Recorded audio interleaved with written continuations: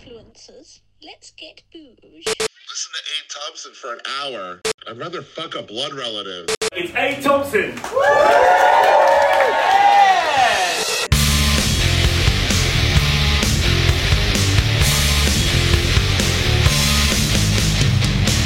Da, da, da, da, da. Ladies and gents, welcome to episode 183 of Abe Thompson and Other Disappointments. Your twice, sometimes thrice weekly delve, I can't talk tonight, into the worlds of politics, news, dystopia, and all things awful. Think of me as your Willy Wonka type character, pointing out the awful things in the world.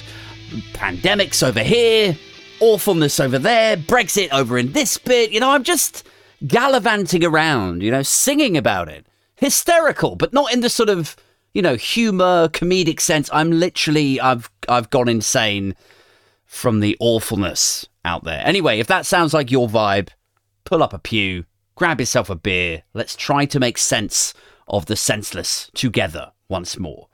Plenty going on in the news at the moment, isn't there? Prince Harry rocked up to court today. That's the top story on Sky News. Even though he's not in the royal family really anymore, he still annoys me that he grabs this much, or that a royal family member or ex-royal family, or just royal fucking gossip. It just winds me up that they still command that sort of press coverage, you know?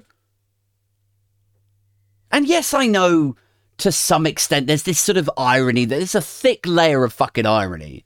They are ripe for having the piss taken out of them for this whole, you know, we just want privacy. We don't... I mean, have they ever actually said that? Have they ever said we want privacy? I don't know if they have.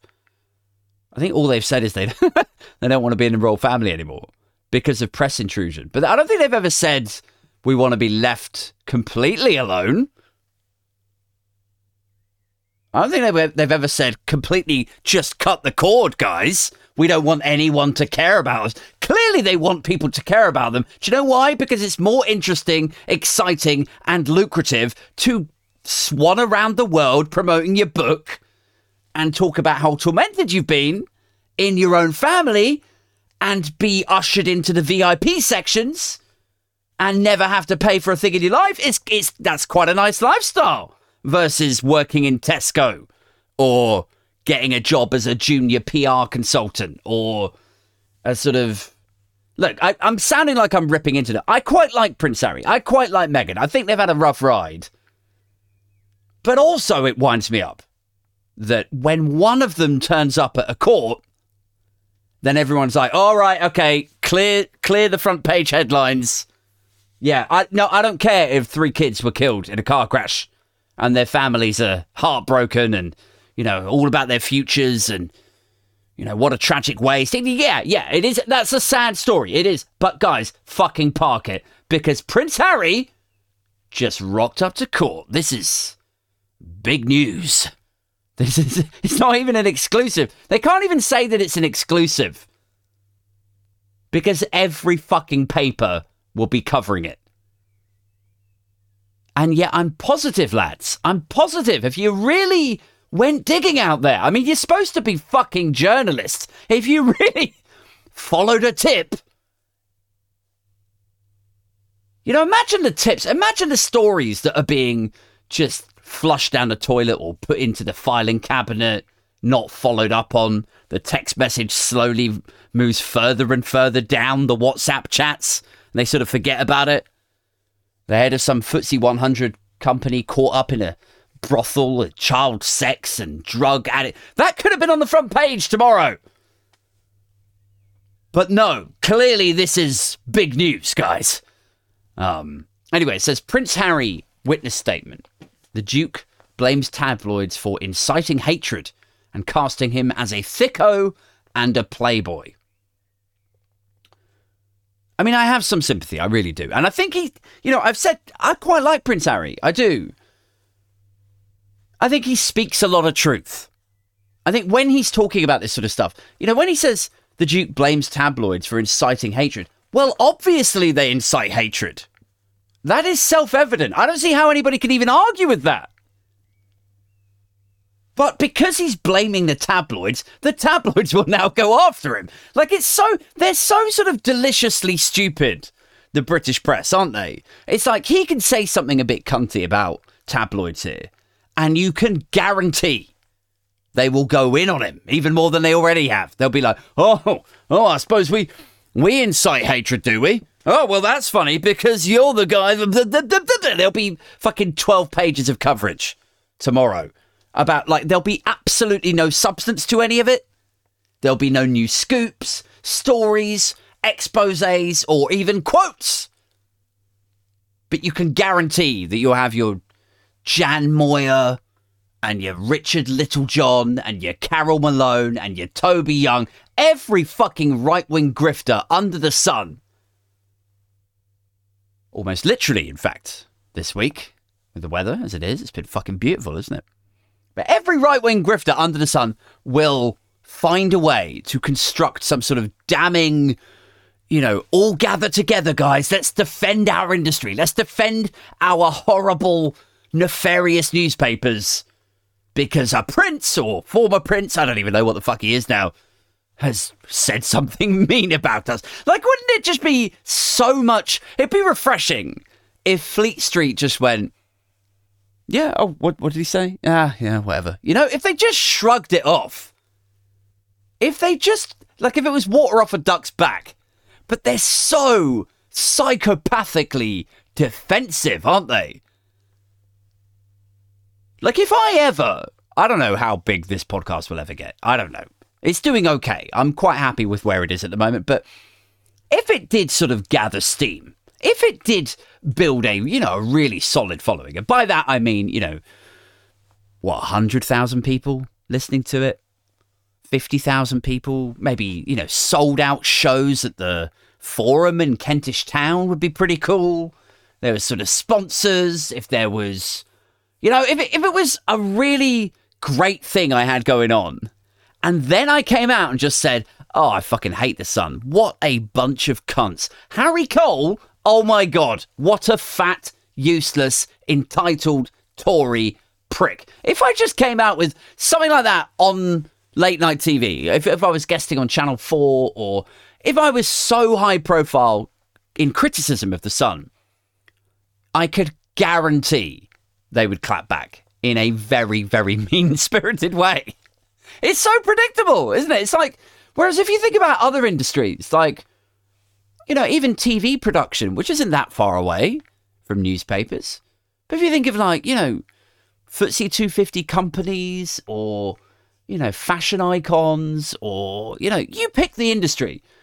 If you say something a bit attacky about the other person or about the other company, or nobody goes so ridiculously defensive. Like, they're like, newspapers in the UK, when they're attacked, when somebody goes on the record and says, I think the British press are disgusting and they need press over, they see that as so threatening, so sort of critical. And when I say that they're psychopathic, that is actually what I mean. I mean, like, it cuts right into their self, into their core, to the extent that you expect the sort of reaction that you would expect from a drunk 15-year-old girl. Do you know what I mean? Like, teenage, emotionally immature sensibilities where they cannot address what they're being accused of, and so they flip mode into, like, fifth gear anger and defensiveness. It really is like that sort of age bracket. 15-year-old boys and girls, where you go, yeah, Shelley said that you called me a cunt. Oh, I didn't fucking say that. Shelley's a bitch. Shelley's like, do you know what I mean? It's that sort of light speed defensive anger that we've come to expect and can be guaranteed we will see once again. Shall we? I don't want to spend the whole fucking thing talking about Prince Harry and Meghan, for fuck's sake. I did see some coverage though earlier, like where a journalist doorsteps Piers Morgan. I don't know if you guys saw it. Doorsteps Piers Morgan and says, he says, Prince Harry has said this about you. I can't even remember what the fuck it was he said now, but he says, Prince Harry has accused you of being, X or Y, or And Piers Morgan said, I haven't seen it. Right.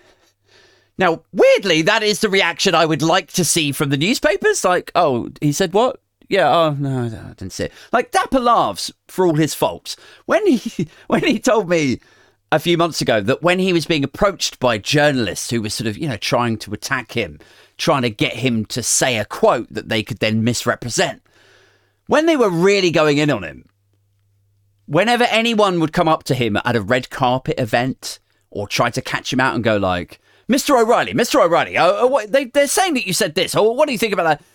He would that was his stock reaction. He'd be like, I don't know who you're talking about. I haven't seen it. This sort of shrug. And there's something about that. Like, I think, Daniel O'Reilly's put a few feet or steps wrong in his time. I'm sure he'd be the first to admit that. He has done.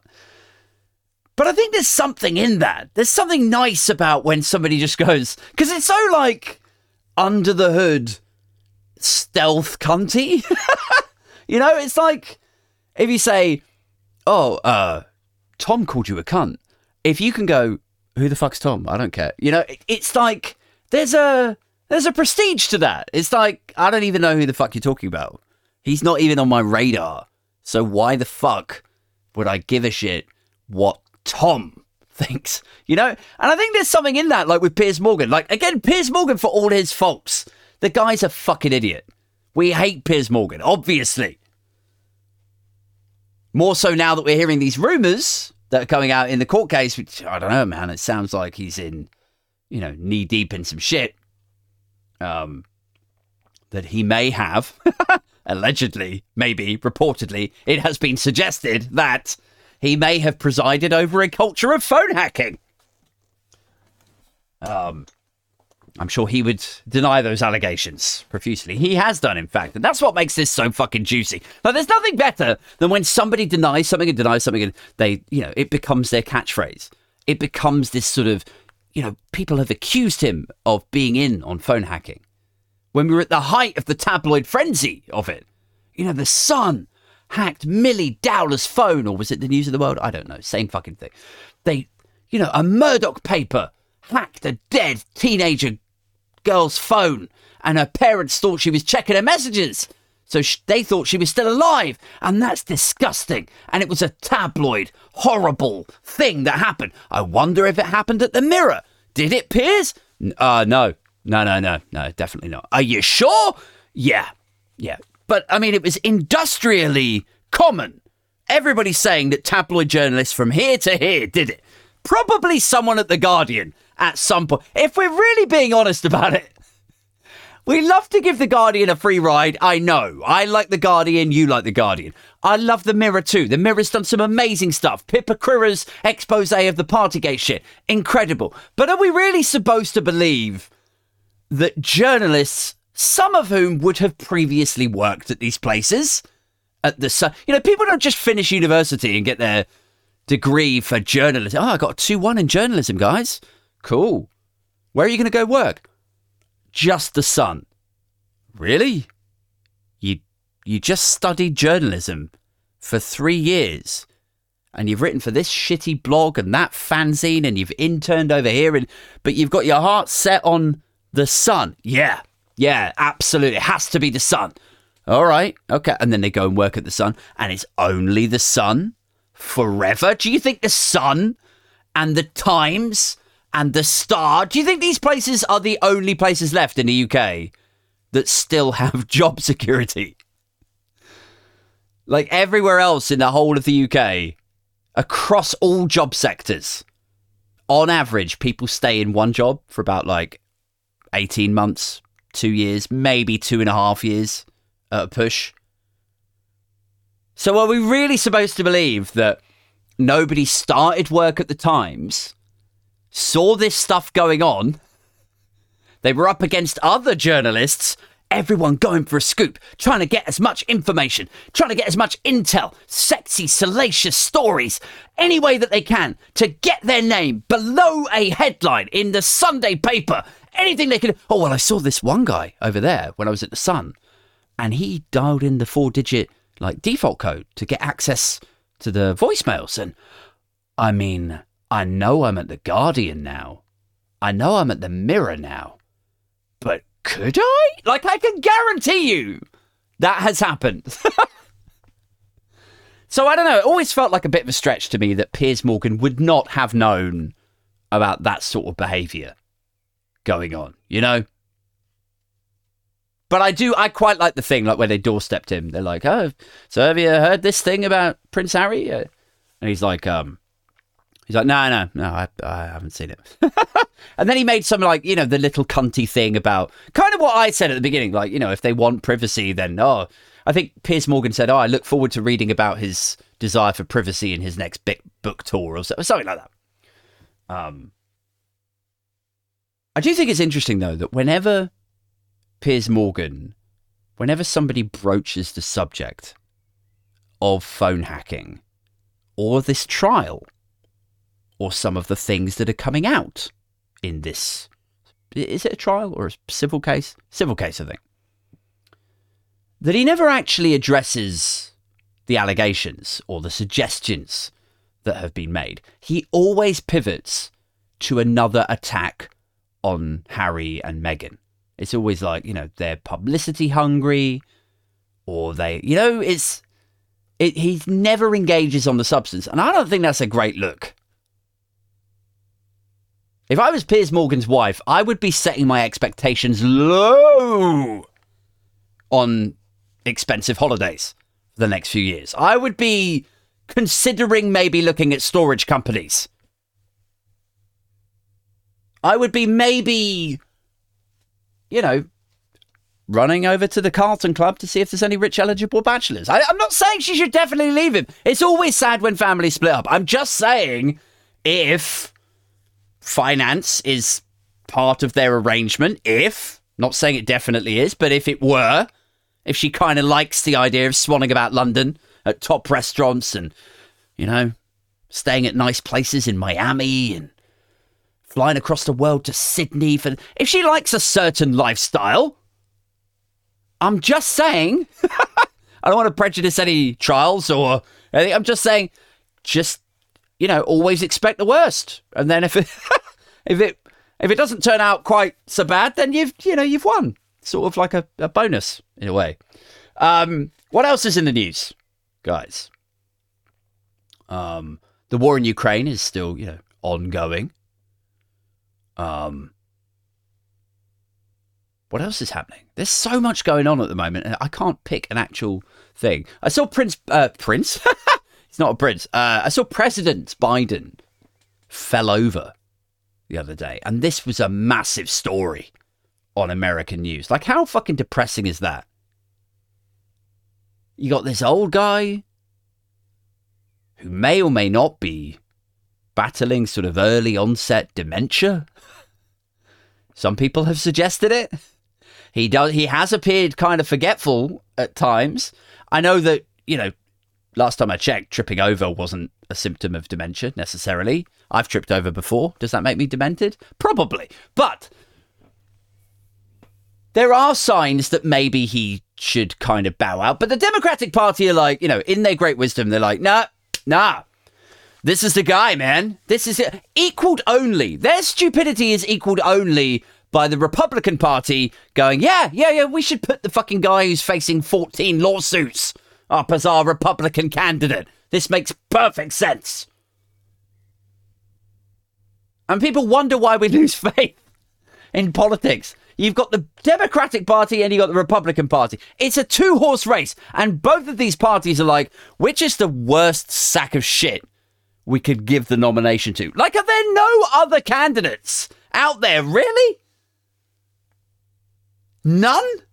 Like, who was rejected?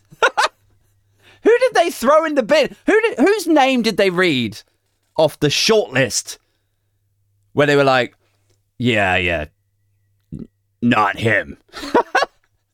How bad, how shit does your self-esteem have to get and have to feel if you get rejected in favour of someone as beige and uninteresting and devoid of vision as Ron DeSantis, who isn't even likely to get the nomination? Ron DeSantis isn't even the guy who's facing 14 lawsuits and just got sued successfully for rape. That Ron DeSantis isn't even him, and he's pretty bad. So who was on the shortlist that got... What do you have to be to get rejected before Ron DeSantis? What does that do to your self-worth? That must be like, auditioning for a boy band and you get tossed out just before Howard from Take That, Like, I mean, I thought I was better than that guy.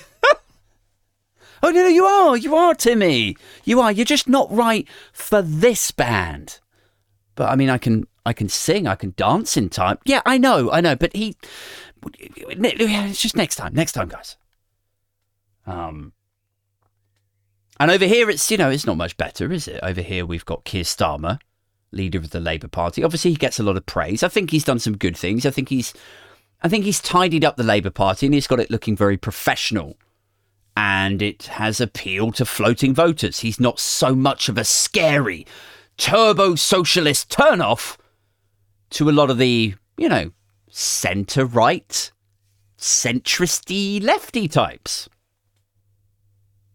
He successfully transitioned the Labour Party from a socialist, left-leaning party to basically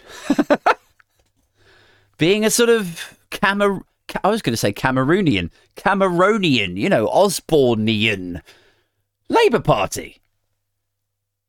And I know that will probably ruffle a few feathers with some of my sort of, centre-left friends who really don't like me pointing out sometimes that, Starmer's Labour Party are actually reasonably conservative. He even fucking said it about 2 or 3 weeks ago in an interview.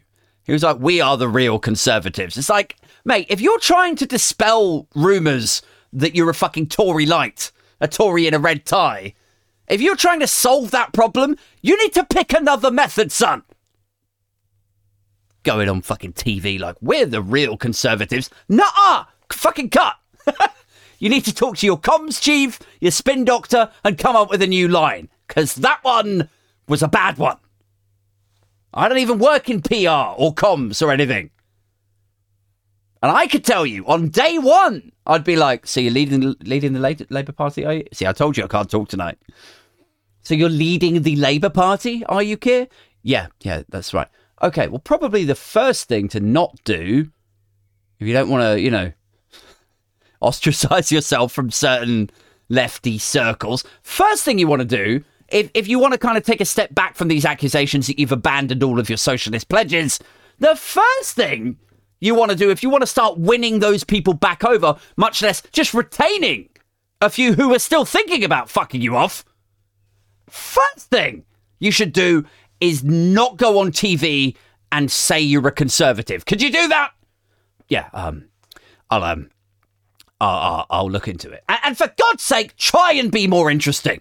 Just intonate. Just try and speak a little bit more interestingly, There's more than one tone. Like you fucking learnt to speak from Jennifer Lopez singing tapes. Or some shit. Anyway, let's keep scanning down. I'm having fun just kind of going through the headlines these days. Obviously, the COVID inquiry is a big story at the moment. There's been so much back and forth on this. For the benefit of those who are, not so au fait with the inquiry, last week was a total fucking abortion. It was like just such a governmental, perfectly conservative party. Like, so here you've got Sunak sitting in number 10, and Sunak's government are like, yep, we're going to go forward with the COVID inquiry, and we're going to appoint Baroness Hallett. So in comes Baroness Hallett, managing the COVID inquiry. Independent. A KC. Okay, good. Now, we've got Boris Johnson, who was Prime Minister at the time, handing over all of his WhatsApps. And there's a little bit of back and forth between Johnson and the Cabinet Office. There's a little bit of discussion about, why have you got only messages from March 2021. Well, like, that's half the fucking pandemic gone, missing. Where the fuck's that? Like, oh, well, I had to switch off my phone. Right, okay. Can you turn it on again? Well, I know I've been told by these special super secret spooks, these IT security people, not to turn it back on again. Well, why is that? I think the world might end. Oh, fuck off! Just turn it on, you horny albino yeti. So Johnson was saying, I can't turn it on. I've been told by these IT security guys that it's been, my phone number had been accessed. And it's kind of funny because on Twitter, there was like legit IT consultants going, I've literally never heard of this. I've worked in IT security for like 25 years. I've never heard that a compromised phone should not be turned on again. Like, are they expecting it to morph into like a Russian spy or something? Oh yeah, if you hold down the power button too much, it turns into like Oletsky. You're gonna whip out a fucking MiG-20. Oh, I don't fucking know. I'm too tired for this shit, guys. But you get the idea. It's ridiculous. Can't turn your phone on. You've got a new phone, haven't you? Yeah, yes. Right, well, why the fuck do you care if we turn this one on? Like, so, bit of back and forth between Johnson and the Cabinet Office. And then Baroness Hallett says, okay, I need you to submit all of these messages, all of the documents. And then the Cabinet Office, which is essentially Sunak, remember, the Cabinet Office say, right, I don't think we've got everything. Baroness Hallett is like, well, you do, because Johnson said that you. Then they're like, right, yeah, but we're probably not going to give you everything. Is that okay? Because I don't think much of it is relevant. So we'll just give you the relevant. Then she gets like proper. I was about to use a wrong word there. She gets somewhat heated about this exchange. She's like, I will decide what is relevant and what is irrelevant. So just give me everything. Then they say, okay, right. So we told you that we didn't have them. Now we're saying that we do have them, but we will give you what's relevant. Now you're demanding to have everything. So we're going to tell you, no, actually, we'll just give you a redacted version. And then she's like, no, fucking give me everything. And then they go, well, we're not giving you anything and we will take you to fucking court. We will sue you rather than have to give you this information, which means that there's something really delicious in there. They really don't want these WhatsApps to be seen. And there's a lot of commentators saying that this is going to be the thing that brings Sunak down. Because if Sunak wants this badly to withhold this information and to make himself look crooked, essentially, remember, this is the guy that stood outside number 10 and said he was going to offer the most transparent and trustworthy government ever. And he said, trust is earned and I will earn yours. That was his words. And now he's like, I don't want to show you these WhatsApps. So for him to put this on the line like that and to threaten to sue Baroness Hallett or that investigation rather than show or divulge what is inside these messages suggests to me it's really fucking bad. And like I was saying to Alex the other night on the guested show on Friday night, even if you just park that part of it aside, the fact that Boris Johnson, oh yeah, this was the twist. The fact that Boris Johnson went around the Cabinet Office to hand over his own messages so that the Cabinet Office couldn't redact or remove or silence or sue. That tells you everything that you need to know, is that Johnson knows that there's something in here that is going to really horsefuck Sunak. So those two things together, there's a lot of commentators saying this is going to be the thing that brings down Sunak. And I'm here for it, guys. I am. You know, bit of political chaos, bit of fuckery. It does make your bollocks tingle, doesn't it? Like, maybe it's a sign of how deeply emotionally unhealthy I am. But when I see stories like this bubbling up, when it's this fucking politically chaotic and embarrassing and ridiculous, it kind of floats my boat, you know? Because I think if I had to psychoanalyze myself, I think what it is, look, we've all lived through such a tumultuous, horrible time politically. And I think we stare at the news in disbelief at how they can get away with this shit so flagrantly. You know, it's so obvious what they're doing. They're not even, you know, people say, oh, they're fucking, you know, Tory masterminds, Machiavellian masterminds. They're not even that clever. They don't have to be. They just go, they go and tap their mate on the shoulder. They say, oh, yeah, you've got a stationery company, haven't you? Or you've got a PPE company. Yeah, that's right, I do. Does any of your PPE work? No, none of it. Oh, well, don't worry about it. Here you go. Have a £50 million contract anyway. Like, it's so obvious how hooky they are. And we stare at these news stories and we're like, this is fucking ridiculous. And we're so powerless. We're completely impotent at affecting change. And so then when something like this bubbles up, it doesn't matter to me that it's one Tory bringing down another Tory to probably, you know, try to propel himself back into the leadership. And that we should all be worried about that happening. It's just enough to see that the secrets from behind the smiles, that the nefarious activity behind the PR campaigns is actually going to be exposed. Because one way or another, these messages are going to come out. And I think it's extra delicious when it's someone like Sunak. Like, if it's a Boris Johnson, you kind of know he's a cunt. It's basically what he was voted in for. Ask people why they voted for Boris Johnson a few years ago. They'll be like, well, you know, he's a bit of a lovable rogue, isn't he? Oh, he's a bit of a lad. Oh, what a character. And when people say that sort of shit, it's usually, you know, subtext for he's a bit of a cunt, right?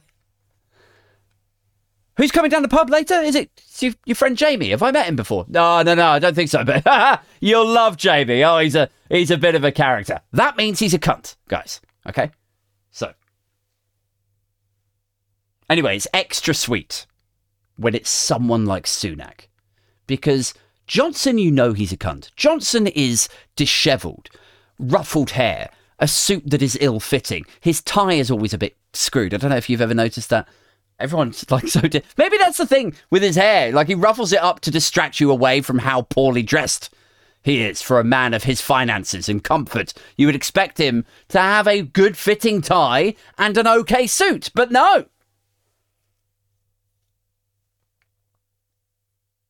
I don't know who his stylist is, but they must be the toast of the Christmas party in Vogue headquarters every fucking year. Like, imagine if you were a stylist to the stars or to politicians and then, you know, just for a goof, you picked somebody who you would make look like a tit, you know, just so at the Christmas party you can show the news footage of how you dressed her. Ah, yeah, look what I made this bitch wear to the BAFTAs. Like, you know, except that's Boris Johnson's stylist. And it's it. It's like, yeah, I've been dressing Boris Johnson and doing his hair and picking out his suits and ties and stuff for like 17 years. Oh, yeah, no, I've got a video with me again. Yeah, put it in the DVD player. Yeah, there you go. Look what I made him wear to Prime Minister's questions. Look at him. Did you say Prime Minister's questions? No, look, he's meeting the Queen. I know! That was after, look! PMQ's and meeting the Queen that day, and look what he's wearing. A fucking purple and pink clown suit, and his hair looks like he's just fucking walked through a bush backwards or some shit. I don't know, look. He does look like that, though, doesn't he? I'm not losing my mind here. He looks like a stylist's Christmas party joke. But Sunak, just trying to stay on point here. Sunak's not like that. Sunak's a bit more polished. You know, he's in a great suit, a well-fitted tie. His hair looks good. He smiles.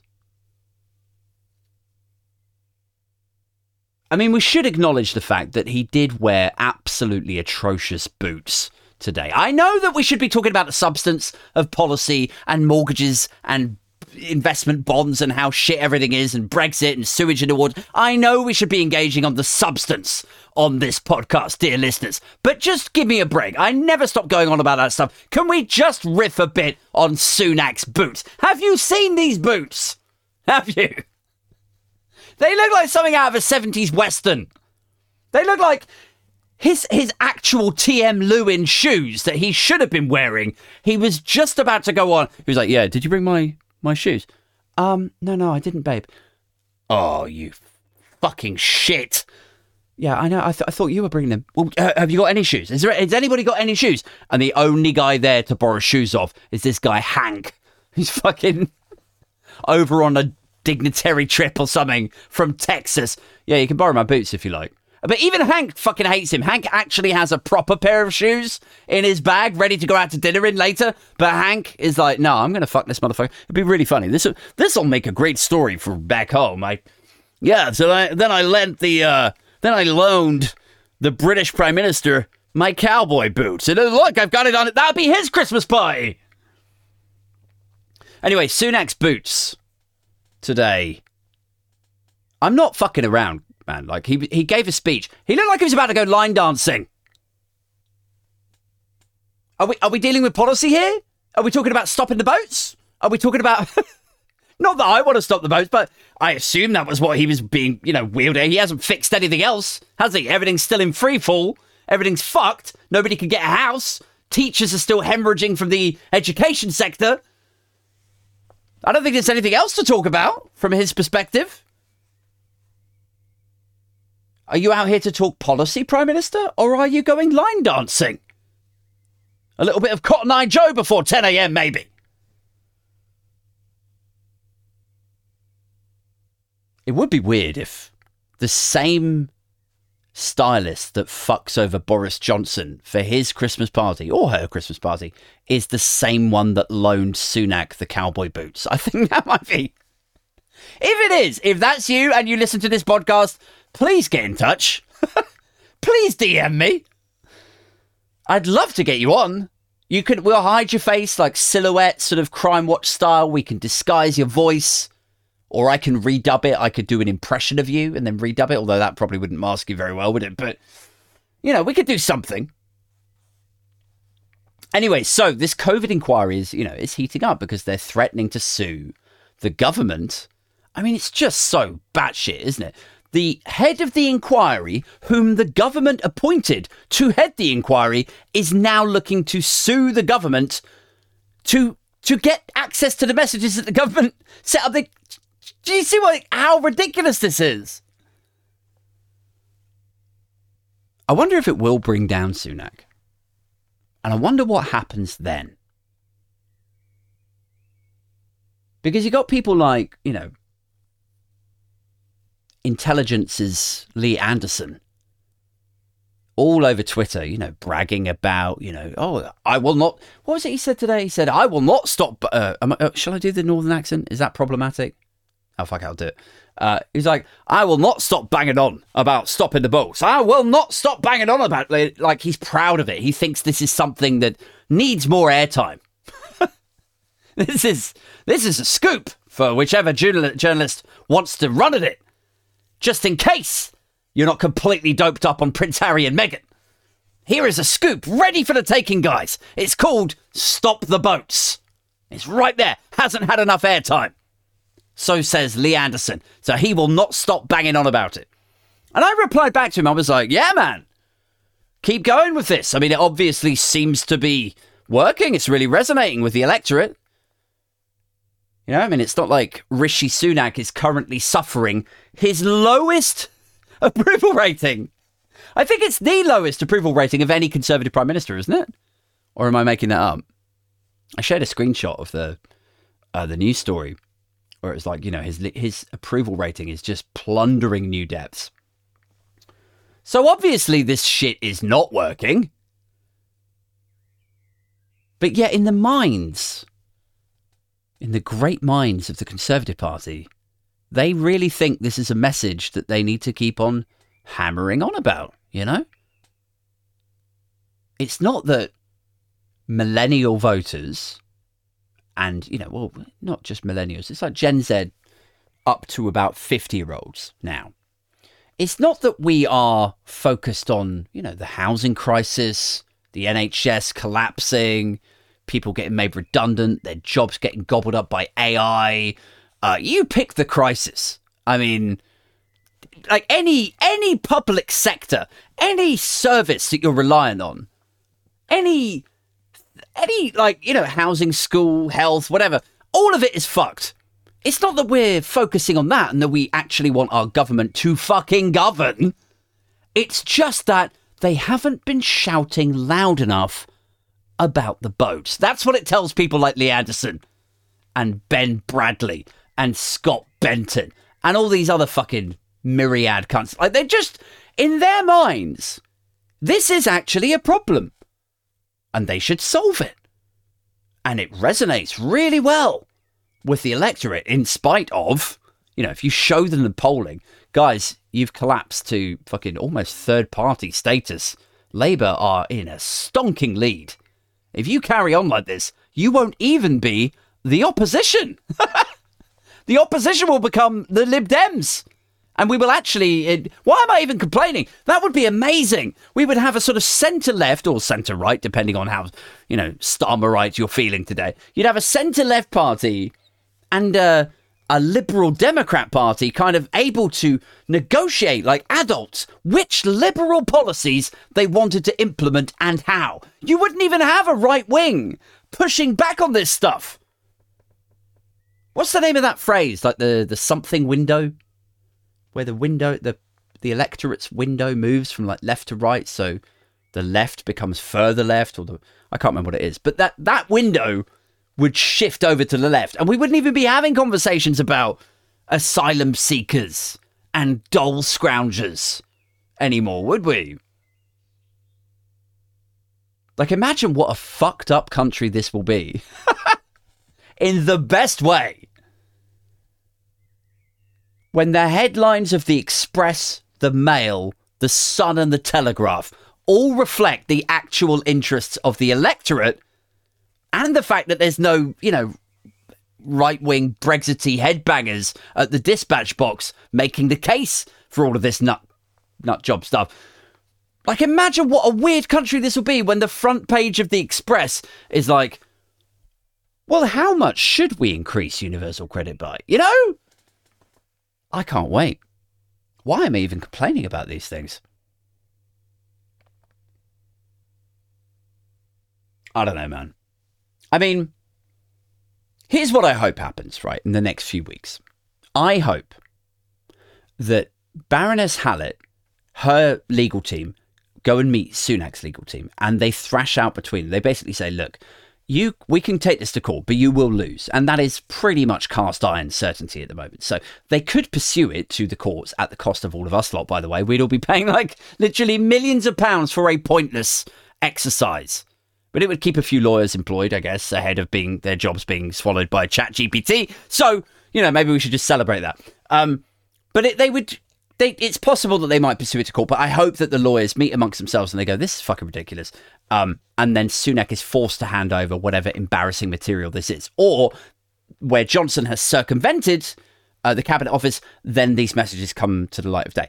Now, I hope that Sunak, that the embarrassment is such that he is ousted or there is some sort of vote of no confidence, but they can't change prime ministers again from Johnson to Truss, from Truss to Sunak, and then Sunak potentially back to Johnson if he hasn't been kicked out off the back of his inquiry, which is due to roll in like the next couple of weeks as well. Everything's got so nutty. But here's what I hope happens. Like, they can't switch prime ministers again. So at that point, they begrudgingly say, all right, fuck it. You obviously want a general election. So here you go. And then finally they're ousted in shame. I hope that's what happens. Guys, that's it from me tonight. It's been a bit of a sort of freestyly one this evening from me. Normally I do way more prep, so I hope it's been of some interest and I've been able to convey some sort of insight to you. I'm going to be back on Friday night. I've got a really special guest this week. You're going to love her. Her name is Sian Smith. She's an Australian stand-up comedian. I found her on Twitter a few weeks ago. She was retweeted by Doug Stanhope. She comes from a sort of social care background, but she's also a survivor. And we're going to be talking about stand-up, comedy, her plans for the future. So, yeah, I will warn you, here's a disclaimer, it's likely to be somewhat dark, given our shared senses of humour. So, yeah, if you do, get triggered by slightly darker subjects, then you might want to give that one a miss. I will give another warning before we start recording. But I'm really looking forward to it. I think she's fucking hilarious. And so tune in for that one on Friday if so inclined. Alternately, I will be back for another Wednesday solo show next week. Until then, take care of yourselves. I'm out this motherfucker. Yo, yo, yo. This episode was powered by my Patreon backers over at patreon.com/Aid Thompson. Special shout outs to Bowman, Chris, David, Mojo Sabian, Pingu, T-Rex in a top hat, Aaron, Alex, and Kai. Some of these names might not actually be the real names. Jeff, Peter, Sarah, Silent, and Ailsa. And then Anthony, Eddie, Fat Shirley, Mal, Rodri, Stuart, and Kerry. Thank you so much for continuing your support of the podcast. And I'm looking forward to catching up with each of you at the next London meet or the next gig. I don't know. Big doff of the cap to all of you. You give my funny bone a funny boner.